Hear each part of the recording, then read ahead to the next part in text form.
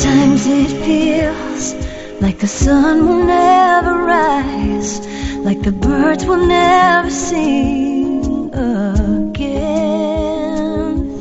Believe in a power greater than what you are going through. When you don't know what to do, keep breathing. That's right. When you don't know what to do, just keep on breathing.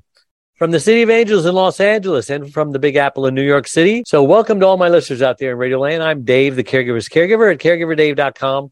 And we're also coming to you live and on demand 24/7 on numerous syndicated radio and podcast networks on 26 global audio and video platforms like iHeartRadio, iTunes, YouTube, Spreaker, SoundCloud, Vimeo, Stitcher Radio, Blog Talk Radio, and a whole bunch more. And in fact, we're proud to be voted #1 caregiver podcast of the top 50 on Player FM and #2 caregiver podcast on FeedSpot out of the top 60 and #2 on caringvillage.com.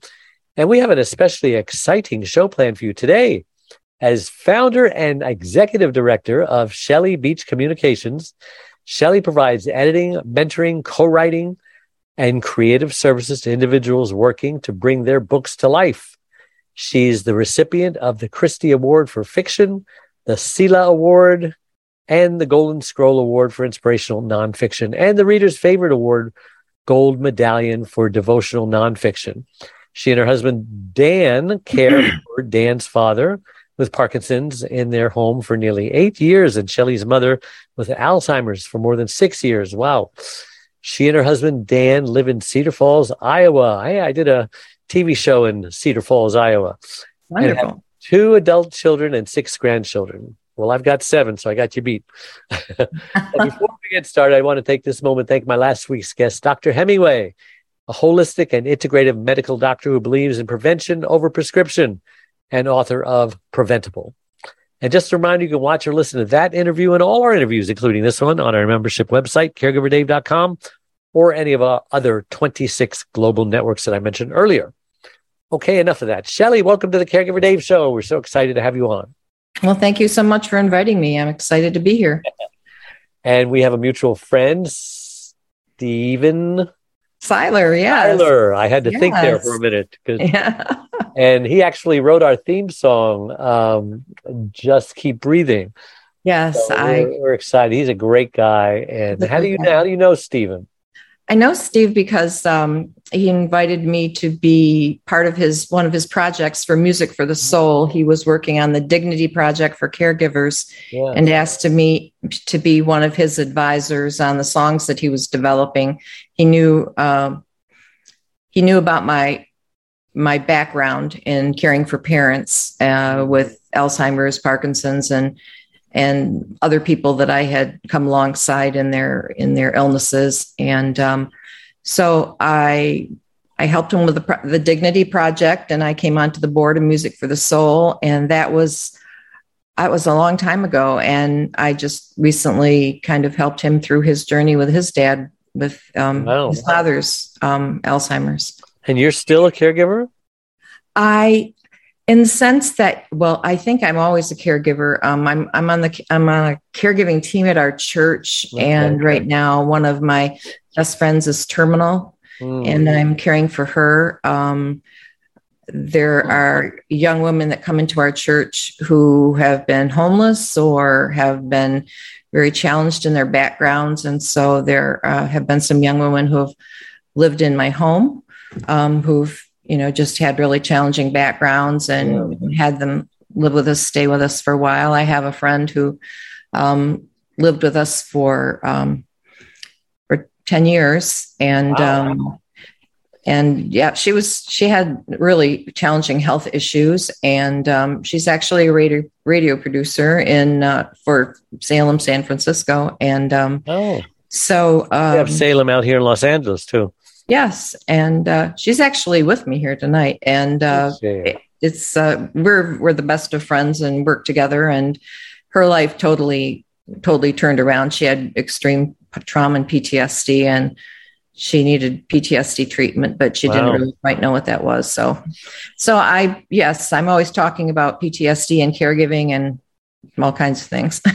I always ask a question to my guests before I start asking them questions, and I forgot to do that with you because I just got distracted into your story. But the question is, who is Shelly Beach, and why was she placed on this earth?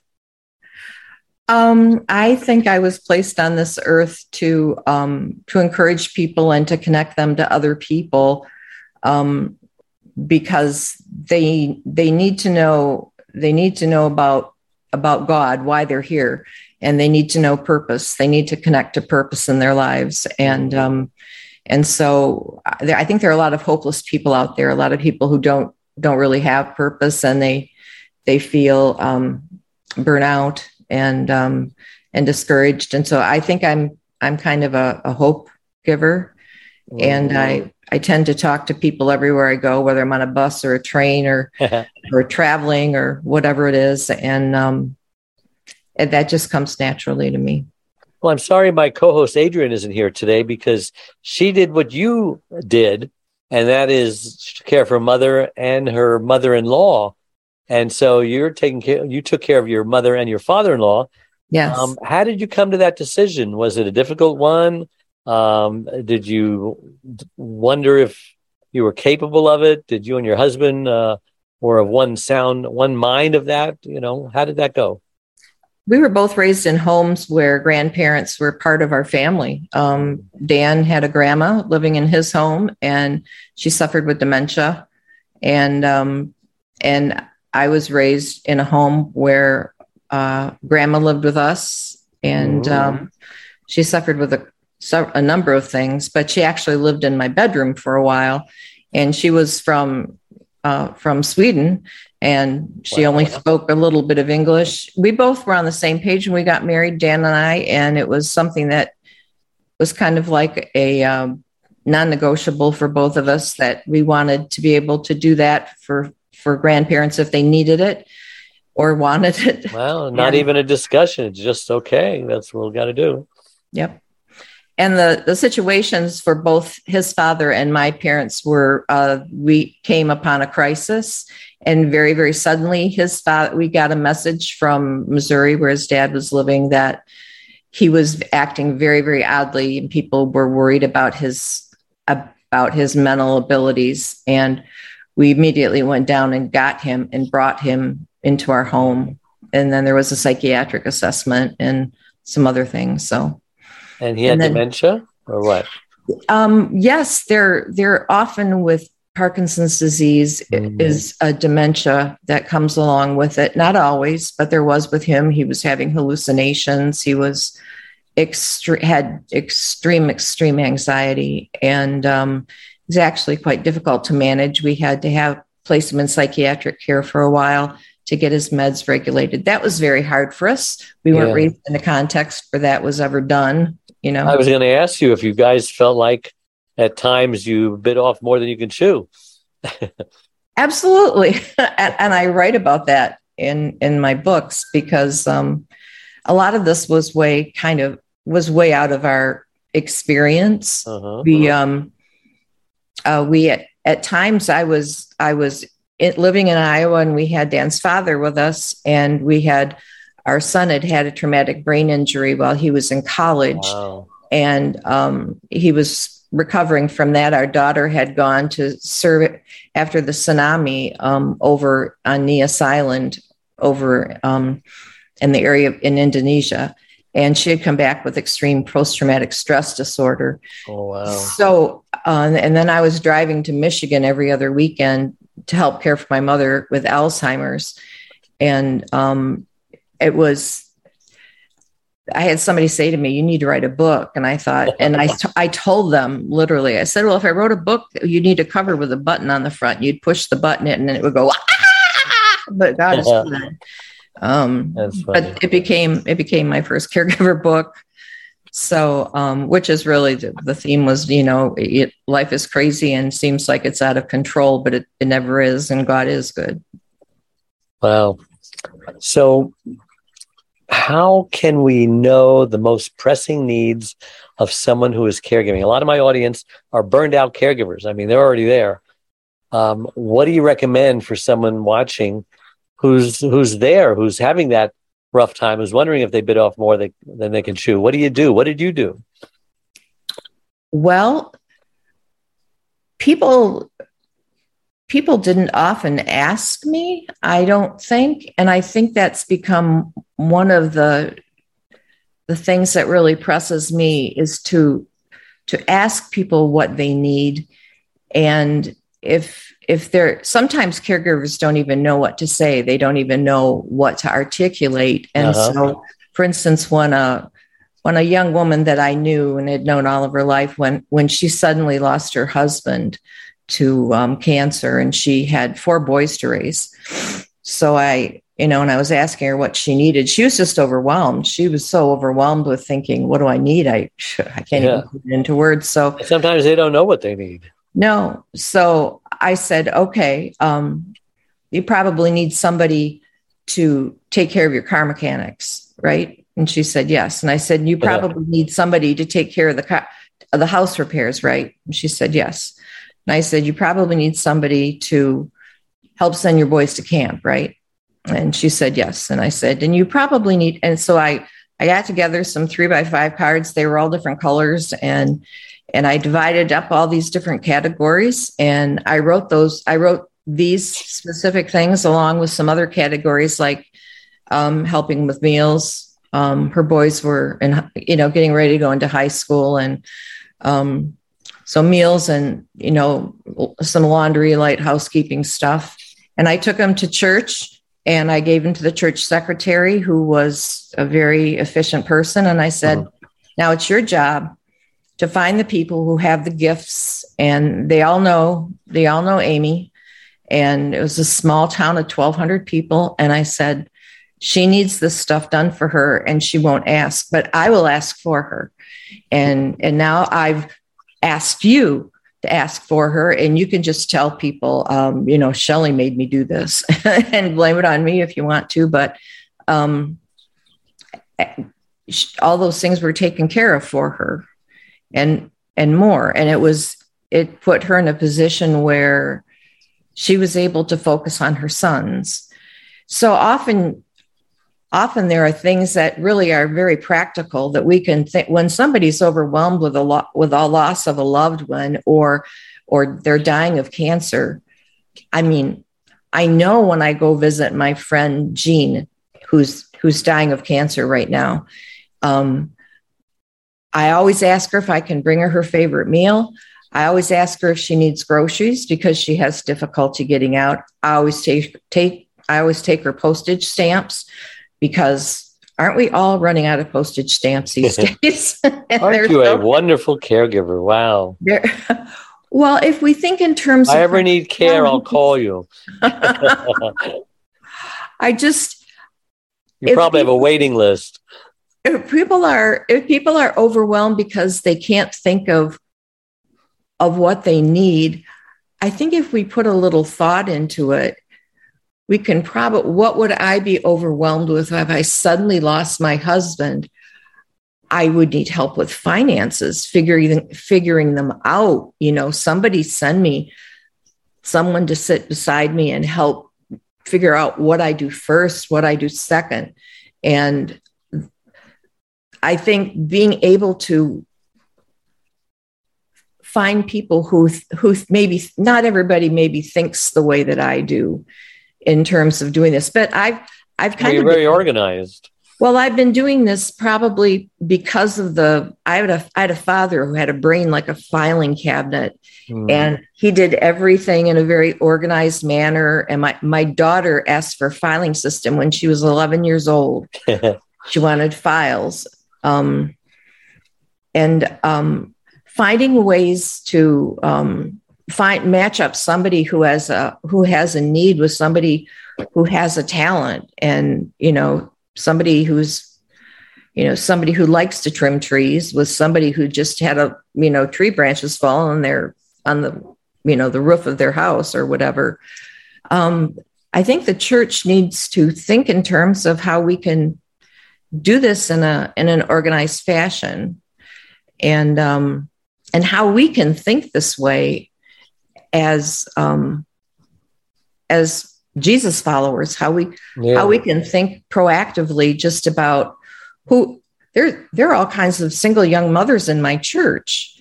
And I babysat for three young children last night, because there's a single young mom who doesn't have anybody to babysit kids, so she can go to it's one of our groups. Our groups do everything from axe throwing to motorcycle riding. Yeah.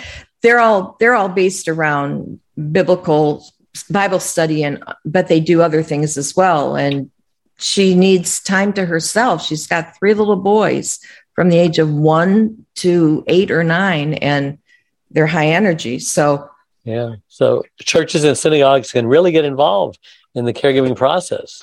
Nobody thinks about that. No, they don't. And I think one of the problems is that churches often don't budget to caregiving needs. That's one of my biggest pet peeves. Messages would be that churches need to budget to caregiver needs, because if you look at what Jesus did, he healed the sick, he healed people's hearts, he went to the poor. This is what we're supposed to be. This is who we are supposed to be. This is I think caregiving is one of the most Christ-like things we can ever do, because there is no payback for us. Yeah. There is not on earth anyway, maybe in heaven. Not on earth. No, not on earth. But when I had an aunt that was going blind, and she was not a kind person. And I was one of the few people who really was still in her life at the end. And every time I went to see her, I packed cleaning supplies. I would take a really big purse and pack all kinds of cleaning supplies in her purse, because she had a downstairs bathroom, and her upstairs bathroom would be just filthy, but she didn't know it. She couldn't see it. So I'd go in without her knowing and clean that bathroom. And she didn't even know she was in a dirty bathroom, but I knew. So other people were living with her? No, she was all by herself. Well, who was dirtying the upstairs bathroom? She had a little elevator chair that went up. She was dirtying it. She was upstairs, but she could go up on her little elevator chair. I see. So, now, did you have any siblings? I have a brother. Yes. And how involved was he in caregiving? He was involved. When I say that I was caring for my parents, I want to be sure that my dad hit a crisis with my mother. He was hiding how hard it was getting to care for her, and then all of a sudden he fell apart, and we instantly had to do something. So Mom and Dad came to my house. And then it became a situation where they went back and forth for a month at a time from my house to my brother's. And that worked for a while, but my mother had dementia. You can't do that to someone with dementia. Right. It's just too disorienting for them. And at one point she was moved to my brother's home full-time for care. How'd that work out? Well, I will tell you that at the time it happened, it was extremely painful for me. The communication at the time that it took place was I don't want to go into details because everything has been healed and it's great, but the communication really hurt me very much. And I'd always envisioned taking care of my mother until she was gone. But the simple truth was I didn't have any children who lived near me. It was just my husband and myself. I have multiple sclerosis. My husband has mobility issues. And when my parents went to live over with my brother and his wife, he had 3 children who lived within a couple of miles of him, and they all had children. Now my mom and dad had all these doting grandchildren that they could just love on. My mom was very quickly put in an Alzheimer's facility that only had like placement there for like 5 or 6 people with Alzheimer's. But my dad refused to leave her, so he went in with her, and she got excellent care. And she was surrounded by a pack of family. And it was just a very, very good caregiving situation for her.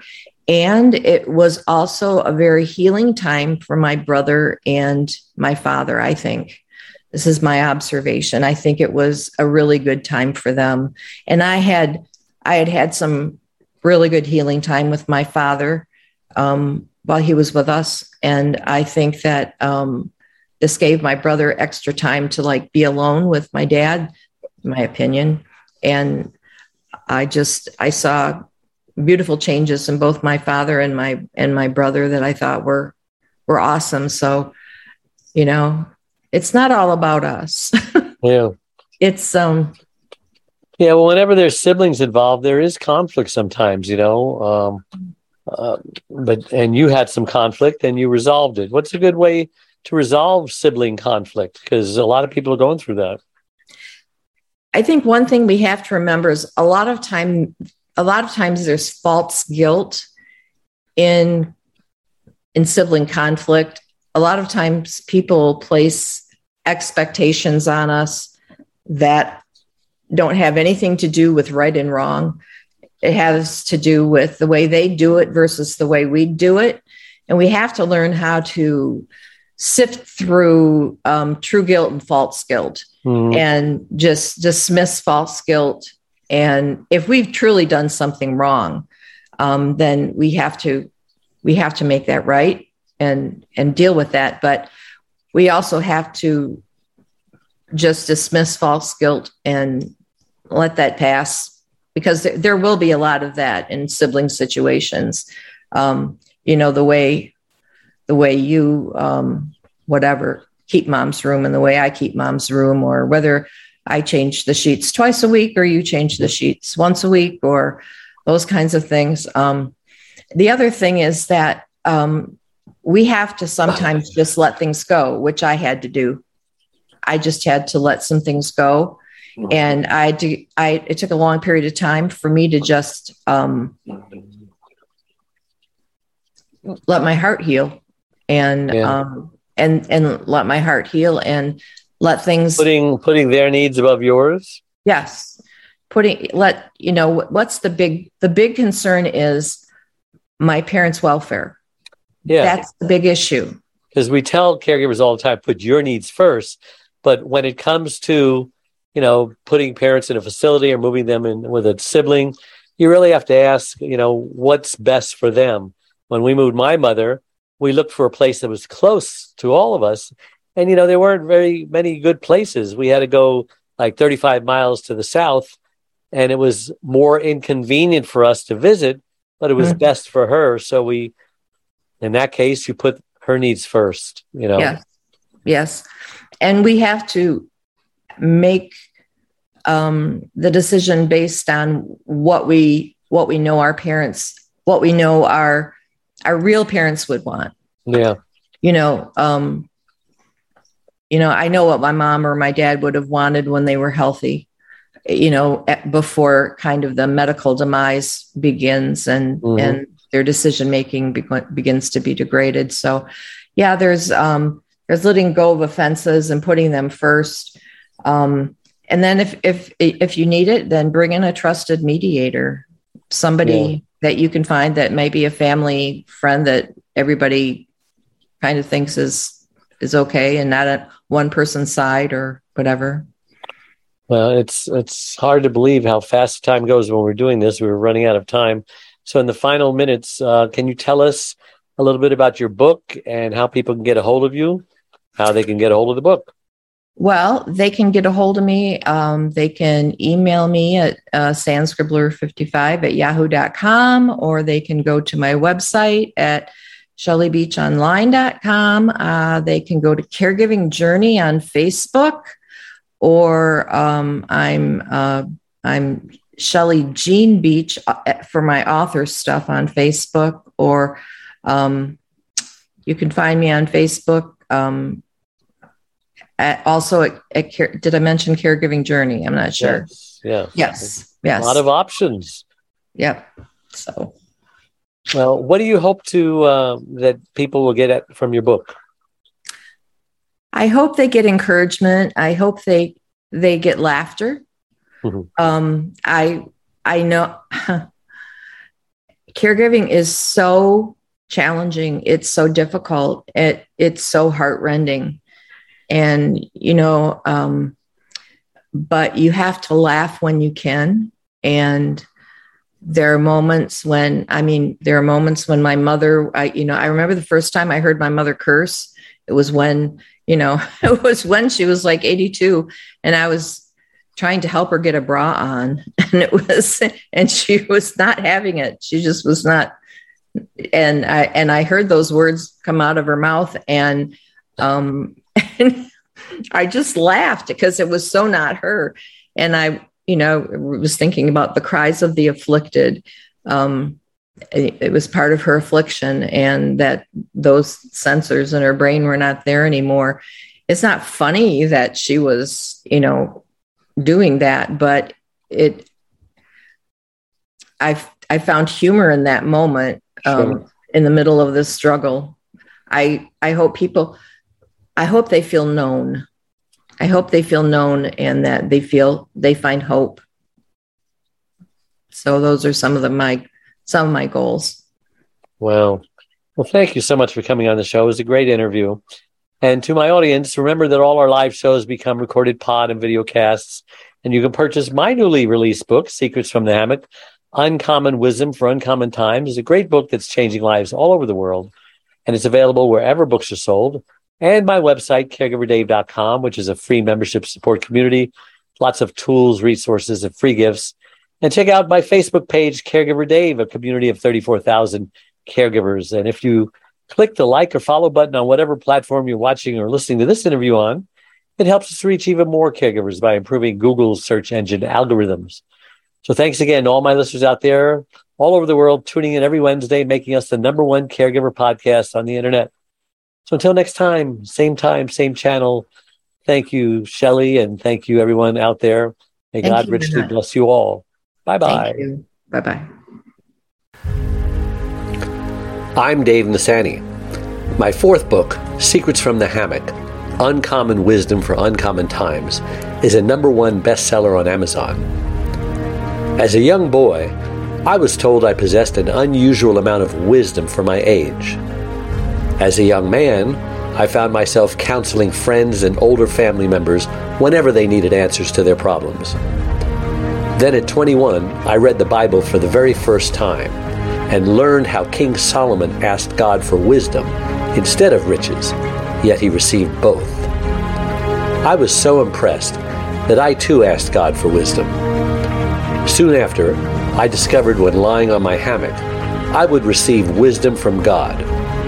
This book is the result of my passion to share with the world wisdom's tremendous benefits.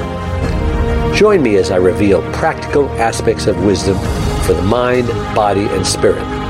31 lessons I learned from God that can change your life.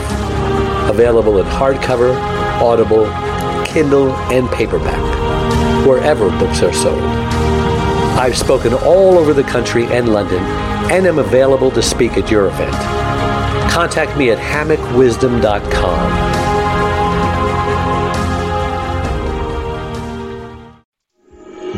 Sometimes it feels like the sun will never rise, like the birds will never sing.